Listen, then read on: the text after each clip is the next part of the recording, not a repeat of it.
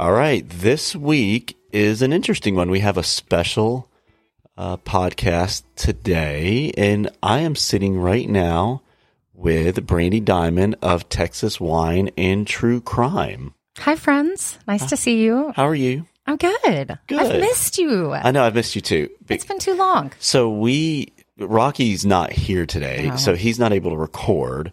But I wanted to do something, just a little off kilter, just a little bit. Okay. And team up with you because obviously we haven't. When my friends want to do something off kilter, they call me too. Yes. You're not the only one. Yes. That involves a murder. It's actually a very sad case that we're going to be talking about. Terrible.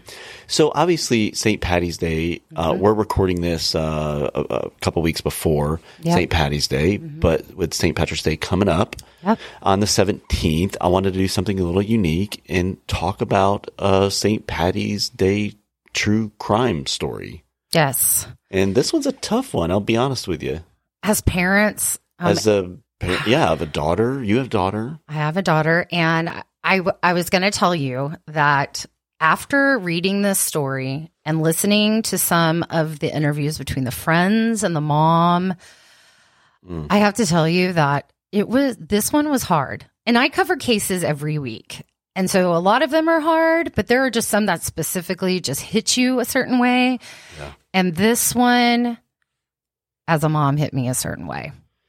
It did. And, I was reading over some stats, Brandy, about, what's the actual chances of a child being abducted and killed by a complete stranger?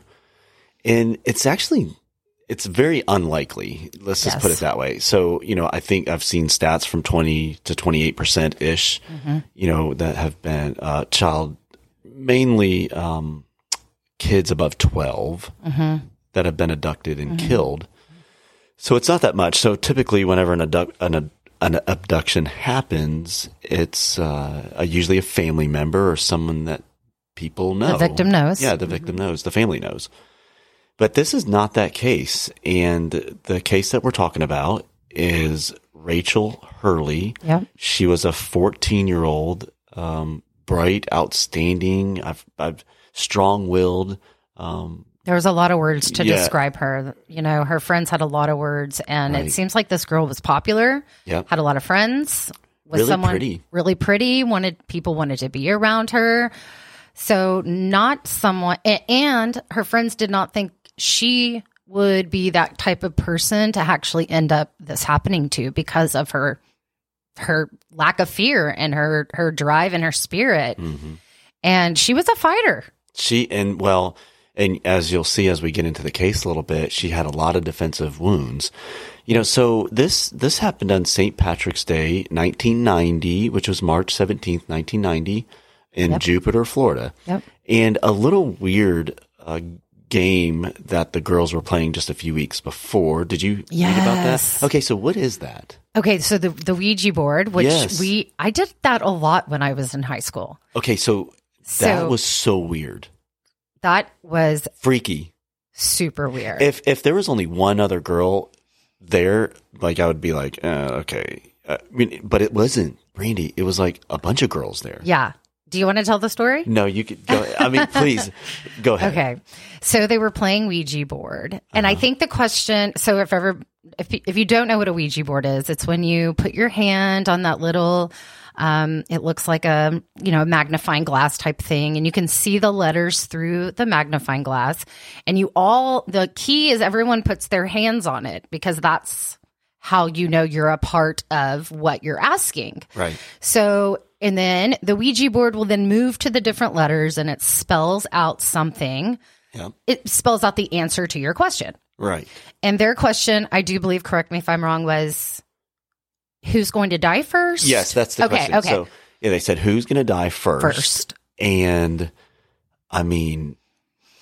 Rachel's name. Yes. They said the Ouija board spelled out Rachel. Okay, so that was scary within itself, right? Yes. So the girls were like, oh my gosh. And then the Rachel apparently said something along the lines of oh, well, do it, bitch. Yeah, do it, bitch. Yeah, do it, bitch. Well, then just do it. In a joking way, because that's the way that she was. Yeah. Well, then the alarm went off in the house. It did. There was like a second, when you like something happens and you're like, whoa, that's weird. And then something else happens and you're like, okay. What's the third thing, right? It comes in threes. So what's going to happen? And then this happens. She dies just, I think 2 weeks later. 2 weeks later. Well, so that is... Chills. If you didn't get chills. That's weird. So don't play... don't play Ouija board. Don't play Ouija board. Spirit stuff, man. Like, I'm a big believer in those spirits. Don't mess with them. Okay, but Rich, 2021 marked the 31 years since her death. Yep. And like you said, it was in Jupiter, Florida, and they're at the beach. It's St. Patrick's Day, 1990. She's a 14-year-old girl. Yep. She was with a couple friends. They had the boat out on the beach. So they were in a 12-foot little boat. I think there was 2 or 3 girls and 2 guys. Yeah, right? just about 5 or 6 of them, like a handful of them. Yep. Okay. So they're all hanging out, and it was windy that day. We talked about that a little bit. The weather was not ideal for being on the beach. Or being in the water. And there wasn't a lot of people there. Right. So Rachel was supposed to meet her mother about a mile away from where the boat was going to dock. Right. So this is where it gets interesting to me a little bit. So I guess Rachel was getting nervous. Yes. On the boat. She didn't want to be late. She didn't want to be late. Right. So she was not nervous because she was in the water, but she didn't want to be late meeting her mom. So at about 2:45, they start heading back in, and I guess the guys beach the boat or something? They just dock the boat, and they all get off. Yep. Rachel and 2 of her friends head towards the park where she's meeting her mother. Right. Okay, so now Carlin Park, to be specific. Carlin Park, right. So the girls, Maddie and what was the other girl's name? Erin. Okay, so Maddie and Erin, they had to use the restroom or something like that. But Rachel, being in a hurry, still needed to go meet her mom. So I'm assuming it's getting pretty close to 3 o'clock at this time, right? Yeah. And now Rachel just decides to, I guess, go off on her own. Now, okay, did you find it weird that her mom was about a mile away? Because a mile away that's pretty far to go pick up a kid, I guess. So I did think about that. And then I think about it's 1990. Right. And I don't... And it's public. You're in a public beach. Right. You're in a public beach. And I think possibly... Okay, so she was actually supposed to meet her mom at where the Civic Center was at the end of the beach. So there's the woods to cut through to get to that same location, or you can walk across the beach to get there. Right. But yes, I did. The first thing I thought was, a mile, gosh, I don't know. That seems kind of far. When I think of a mile, the first thing I always think about is 4 times around a track. Because when I was in track in high school, my warm-up was a mile, and it was 4 times around the track. Which is a lot. That's a lot, right? So I'm like, that's far. So I did think about that. Right. And after the boat docked at, I think it's Dubois. I think it's Dubois Park, maybe Dubois Park. Dubois Park. I guess she was supposed to go to Carlin Park, and there was a path there along the beach. Now, it was real windy that day, so some of the investigators said that she probably didn't want to walk on the beach, I guess because the sand would hit up. I'm assuming she's probably in bottoms or just bikini bottoms or shorts or something. Yep. Okay, so that would... I grew up on the beach pretty much, so the sand would hit against your legs, and it doesn't feel really good. Right. So there's a shortcut. Yep, there's a shortcut. And she takes that shortcut. Now, her friends stop at the restroom, okay? Right. And she, like you mentioned, she is ready to meet her mom. She knows her mom is probably waiting at this point. Right. So the 2 girls stay at the bathroom, and Rachel heads by herself. And I think now is probably a great time for us parents to remind our kids that you should travel in groups. Right. Now, Rich, you have a son and I have a daughter. I don't know if we feel the same way about kids in groups with boys. I haven't, but I will tell you, as a girl and a woman, statistically, we are more likely to have something happen to us, to be attacked, to be kidnapped, to be assaulted, to be, just anything can happen to us if we're not traveling in groups. Right. And it's this type of thing where you just, moms, dads, be patient with your kids. tell them to pack in groups. If it takes a little longer for them to get there because they're waiting on someone, that's fine. It's okay. It's okay. But this is the world we live in. This is 1990, and the world was a little different then. But you clearly see that animals like this exist and are willing to do this to young girls. She's 14 years old. Right. And, you know, to be clear, this was in an area that was noted to be a lot of homeless there, a lot of transient people. But it was a public area. It was a beach. Yes, now, it wasn't busy that day. No, it was not. Okay. So that, you know, could provide an opportunity for somebody that's in a transient area to take advantage of a young girl like this. Yes. Right? Well, okay, so all this happens at about 3. Her mom waits and waits and waits. She doesn't go there. So her mom actually thinks that she may be in the wrong location, which is right. Because I guess there was one of two spots that she could have picked her up. So her mom drives over there. Well, Rachel's not there. Yep. And she thinks, or she went with a friend. You know, we don't have cell phones yet, right? Nope. So she thinks maybe she went with a friend. Maybe she got her ride home. So she goes back to the house. Right. And Rachel's not there. Yeah. So she starts to get a little worried at this point. Yeah. And really within just a few hours, Rich, there are over 100 deputies looking for her friends, her family, anyone that wants to help. 2 boats, a helicopter. I mean, it was... They want to find this girl. Right. So her mom apparently called the authorities around 5 p.m. Yes. Okay, so let's just get a timeline here. Okay, so she goes in at 2:45, starts walking at about 3 is what I would guess. Yep. It's somewhere in between 2:45 or 3 and 5, she's lost. Right. Okay, she's in the woods. They didn't find her, obviously. That's right. Which seems crazy to me because she wasn't even outside of a mile radius. Right. And you had all of these people looking for her, and you still could not find her during this time or hear anything or no commotion, nothing. Right. So that breaks down the timeline, right? A lot. So that means that all of this transpired probably before 4. Yes. I mean, I would say that it happened probably, especially when you and I start talking about, you know, what kind of person we think did this and possibly a few ways that this actually ended up happening.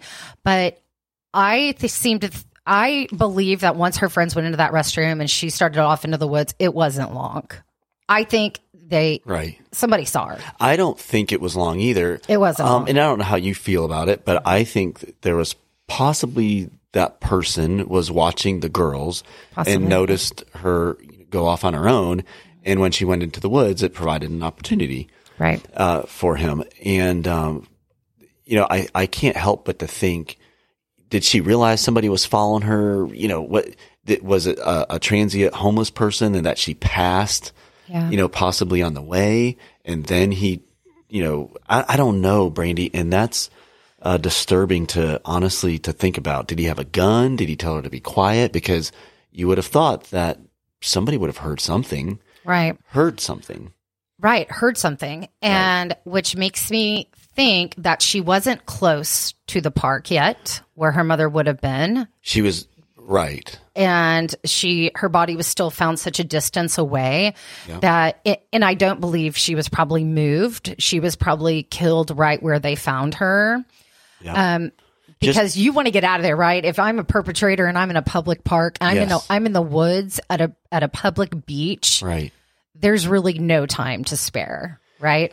So just to be clear, Rachel, at just 14 years old, was killed. She was brutally raped, from what I've read, and she died by. I guess he probably choked her asphyxiation. Or asphyxiation. Mm-hmm. Yeah. How do you say that word again? Asphyxiation. Asphyxiation. I like that word. Which is a very, you know, it's well, now it depends how someone is asphyxiated. Right. It's very personal to kill someone by strangulation with your hands because it actually takes 3 minutes to kill someone like that. Yeah. Did you know it takes that long? Yeah, it's a long time. Yeah, it's a long time. So you're looking at them for what probably seems like an eternity. Right. And so that's a very, very personal thing. So that makes me think there was not a weapon involved. I feel like if there would have been on some level, that would have been much faster. Well, remember, she had defensive wounds all over her, and her friends even say, "Oh, she probably fought like hell right up until the end." Right. Which I'm curious, was it bruising? Was it cuts? It was both. So it was bruising, cuts all over her arms and hands. Okay. So that would make me think that this person could have had a knife, but I doubt that even. That's why I still go to, it was probably a transient person or a homeless person that probably saw an opportunity. Yeah. I don't think it was premeditated. Oh, no. Yeah, definitely not. This was definitely a murder of opportunity. No doubt about it. That's exactly right. Like, if she would have taken the path, she would have been just fine. Yeah. Yeah. And she's with like 5 or 6 friends. Right. And how do you know she's going to leave the pack? Right. If this is premeditated. I mean, you're not. Well, and there are some things out there that debunk my theory. More than 50 homeless people, Brandy, were actually sought after and DNA tested and all that stuff, and they couldn't find anything. Nope. So I don't know if that completely debunks my theory, but whoever did it obviously left in a hurry. And I want to do a little bit more research on this park and kind of find out. I want to look at a good map of this. And now I did see pictures of the wooded area, and I will tell you, if I'm just standing looking at the tree, I mean, the brush is high. It was high, and the brush was high. They also said that where she was found was kind of off of a beaten path. It was kind of away from stuff. So they found her. She was partially clothed, which means that wherever the act took place was probably within feet of where her body was found. Right. So I think her clothes were found almost like a little path. Yeah. Yeah. Like up to her. Yes. Yeah. So anyway, I mean, that would be scary. I wouldn't walk through the woods myself. I don't, you know what I mean? I guess, I don't know. I mean, so she goes back. So the mother, when she goes home and realizes Rachel's not there, she actually goes back to the park and looks for her. Right. With some other people. They don't find her. That's when she goes, and that's when they notify the authorities. And then everyone is out in just that 2-hour span. So again, that makes the timeline very short. Yeah. To commit the murder, to get out of there. But I feel like this is someone local. You do? I do. I feel like, and it could be a local transient. It could be someone who is very familiar with that beach. Yeah. You know, this reminds me of a crime. Do you remember when those two Christian couple that went on, they were traveling and had gone to California? They were both found in their suitcases with gunshots to the head. What? And that case has never been solved either, but it was on a beach in California. I mean, there's no clues. Wow. I mean, they're both just found in their sleeping bags. That is so weird. So, you meant sleeping bags, not suitcases. I'm sorry. I said suitcases? Yeah, I was just God, I'm so tired. What do they do? Cut them up? Okay, so... Sleeping bags. Yeah, sorry. She's got some sleeping difficulties. But here's the other thing. The girl that was on the beach, so there is a case of a girl that was in the middle of the day laying on a beach, and a man goes up and grabs her and literally just brings her into the woods. There were hundreds of witnesses, and he ends up getting caught, but he just kidnaps her in the middle of the day on the beach. There is a lot of beach crime. I've actually been thinking about doing some episodes on wilderness, things that happen when you go hiking. Ooh. There's a lot of cases around that, and things that just happen on the beach when you are traveling and going to unfamiliar places. Right. But this girl's familiar with this. But being in the woods at Carlin Park where she's found, to me, that just rings a bell. Like somebody knew that the woods were there. Somebody knew that path was there. Yep. And I feel like that would be either a local transient or a local native of Jupiter, Florida.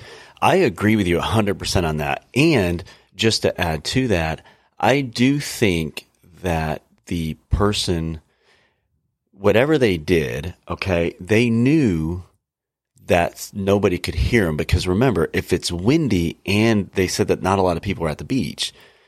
That's probably why there's 0 to 0 witnesses, except 1 or 2 people who have come forward and said something. And that they may have saw somebody. Right, exactly. Right. So, okay. So if it's windy on a beach, I don't know if you've been on a beach when it's windy, but it's loud. Yeah, it's really loud. You can't really hear a lot, right? Right. So, okay, taking that in consideration, now, I could see how he could get away with it. Yeah. Especially if you're in the woods. So now, okay, you're in the woods, and if a girl is screaming and you're in the woods even a half mile away, right, a quarter mile away, you're not hearing that girl scream. No. And you have to think, you're in the woods. There's trees. Thick woods. Yeah. I mean, yeah. I mean, not a lot of people there. It is a public beach, but you have the wind. You're in the middle of a dense forest.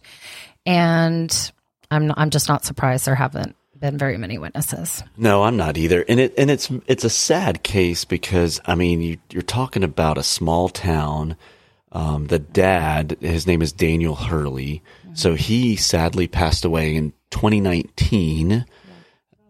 He was coaching his grandson's lacrosse game. Right.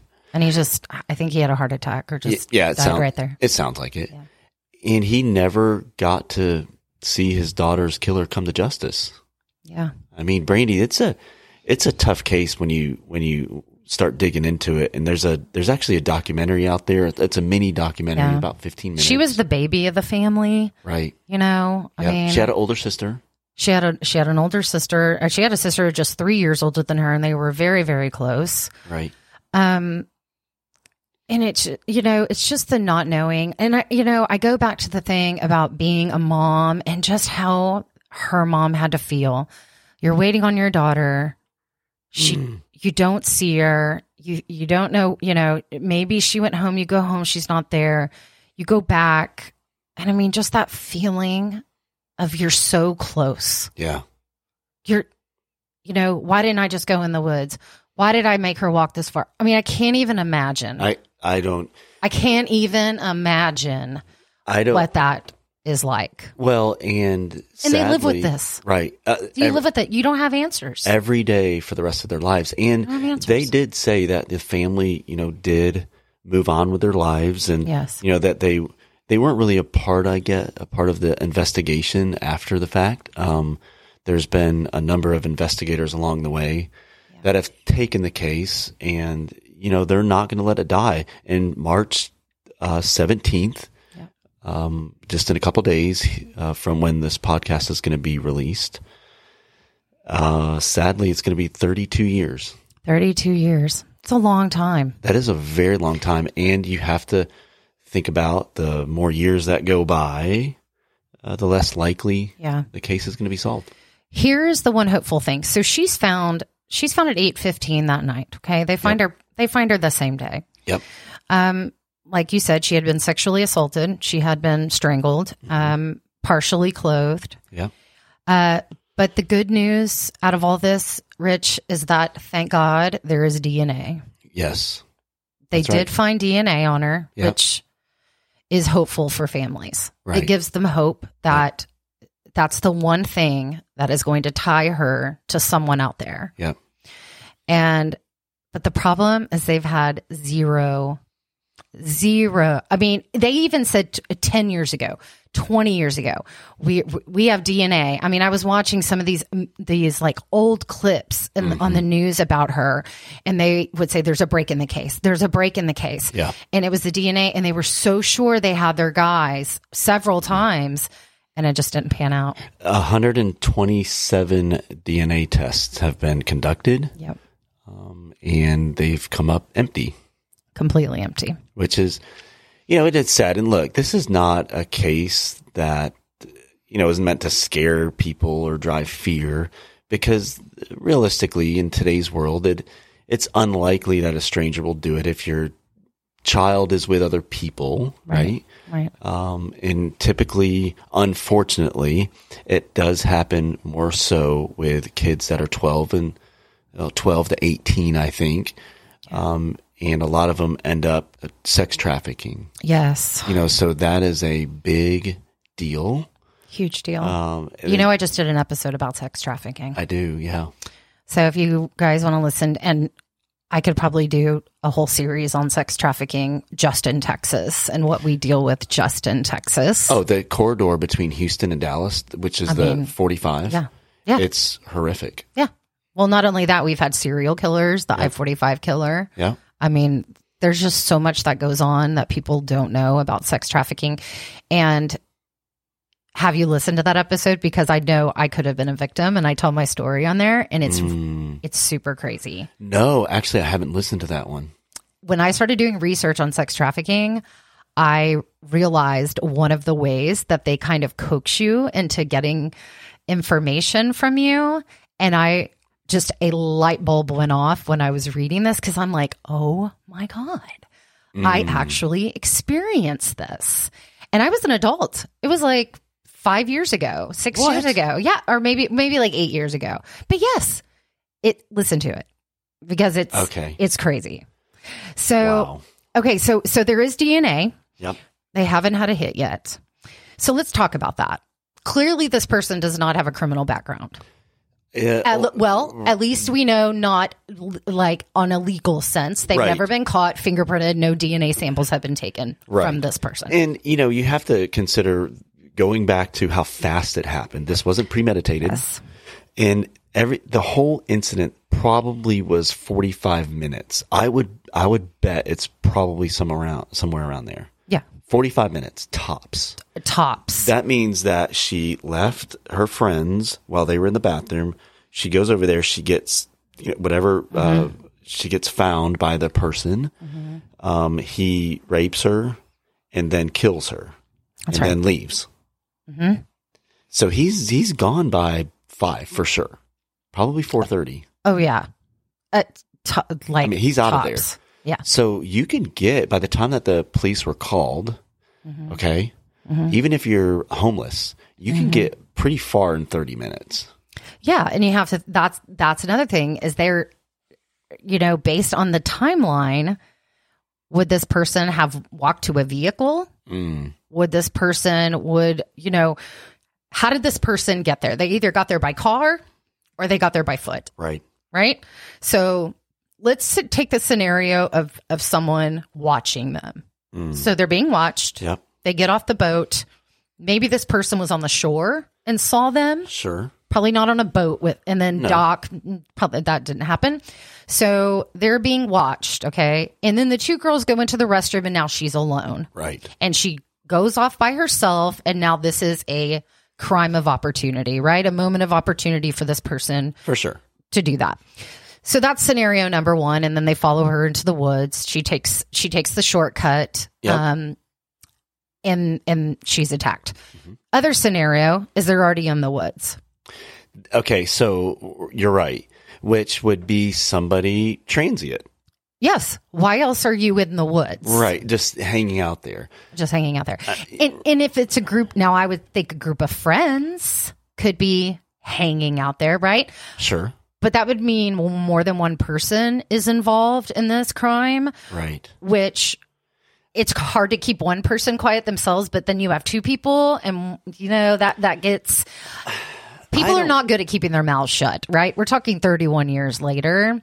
Yeah, and one of the videos I saw was, I think it was one of the investigators or a past investigator mentioned that he thinks that it could have been more than one person, but I don't see that, Brandy, to be honest with you. Yeah, I don't really see that either. I don't. It could have been. I mean, if you guys have never listened to Alligator Candy, that is a fantastic podcast, and I had him on my show. Very cool. It is so cool, but unfortunately, Alligator Candy was the type of candy he had asked for his brother, who is going, which is also a Florida case. And he's going to get some candy, and he asks his brother when he's at the 7-Eleven if he'll get him some alligator candy. Well, he's killed in the woods. He comes back on the bike. 2 men are actually arrested for his murder. I don't even want to talk about what they did to him, but you can go listen to Alligator Candy. But 2 people were involved in that case, and one was mentally challenged. Okay. And the other one was a leader. Okay. So he got him to listen to him but now then you have two people. So then you start asking questions. So could two people be involved? Sure. But that also means that you have to, that person has to either be ready to do what you want to do, which is kidnap, rape, and murder someone in the woods. You know what I mean? Like you've got to, not everybody's okay with that, you know? Right. You have to be slanted a certain way, but both of you. Right. And if the one at that moment, and if the one had, mental disabilities, okay. Yeah. It happens. There's plenty of cases with two people involved and one is just powerful over the other and talks them into doing things they wouldn't typically do. Right. And which is sad. Well, the good news is, again, about this case, they have DNA. There is a detective on it. Detective Springer is his name. And this is in Palm Beach County. So, share this with your friends. Yes. The only way that we could ever solve some of these crimes is to keep talking about them. That's right. Brandy, and what you do on your podcast, Texas Wine and True Crime, keeps some of these stories going. Yes. And I think it's really important. And, for all the first responders out there, the detectives and the investigators, and, they make a career out of just doing this. This is their only job. Yeah. Is to find the Texas happened. Rangers now have just a cold case unit. I mean, that ranger, that's their job to look at cold cases and get them solved. I mean, there's just, there's a lot that screams at me in this case. Again, I just think over and over in my head, how many of these with the beach and with the woods, and there's just so many of them. And typically they were all stranger abductions. In fact, I'm about 90% of the ones that are just floating in my head are all stranger abductions. Right. And even though statistically it's in a public area. Right. I mean, that's the thing. Well, and then statistically, that's actually less likely to happen. This is how Ted Bundy used to do it. He would attend, and he would attend beaches that were packed. Yes. Where people wouldn't notice if you were gone, possibly. And he even did it twice in one day at the same beach. Which is so crazy. I mean, he did some crazy stuff, but it just goes to show you how people's minds work, and they can prey on total strangers. And what better place than a public beach? Right. Well, and obviously the person that did this was very calculating. Yes. They were bold. Very bold. It's sad. So, hey. So does that speak transient? I don't know. I've got a lot of. I still think so. I definitely think local. I think local. I do think transient, to be honest with you. I still do. I don't, based on everything that I read about this, the story, the case, there wasn't like a guy that was fishing that day that everybody saw. That's right. Right. So there was no one that stuck out that was just a loner. Right. That nobody could pick out, at least from everything that I read. And I dug in it pretty good, Brandy. I mean, once I started digging into it, I was like, what? They do have a $15,000 reward out for anyone that can lead, that does have any information. I would really like to see one of the DNA companies that does this, that solves cold cases using DNA profiling, which is huge now. Huge. Now, I know there has to be some sort of, and there's so many laws about people who give their DNA, right? You voluntarily give your DNA to Ancestry and all these other ones, right? Yep. 23andMe. Sure. But if you go to their website, it basically tells you if your DNA ever becomes a legal issue, or if you don't worry, the police will never get this from us. I mean, so there's same with the yogurt shop murders in Austin. There was a tentative match with a male subject of the family somewhere in the DNA. Basically, the bank is what I call it. And it's basically police officers can get access to this, but it only gives them a snippet of what they see. So there was a match on one of the DNA found at the yogurt shop. The FBI will not give it to the Austin Police Department. What? It can go back to like an origin of where the DNA came from, but it can't go back to the individual based on the legalities of submitting your DNA voluntarily. Go to 23andMe and read it. It tells you. I didn't know that. Yeah. Wow. I think they'll be able to do something at some point. All it's going to take is one legal case or something that happened, and I don't know.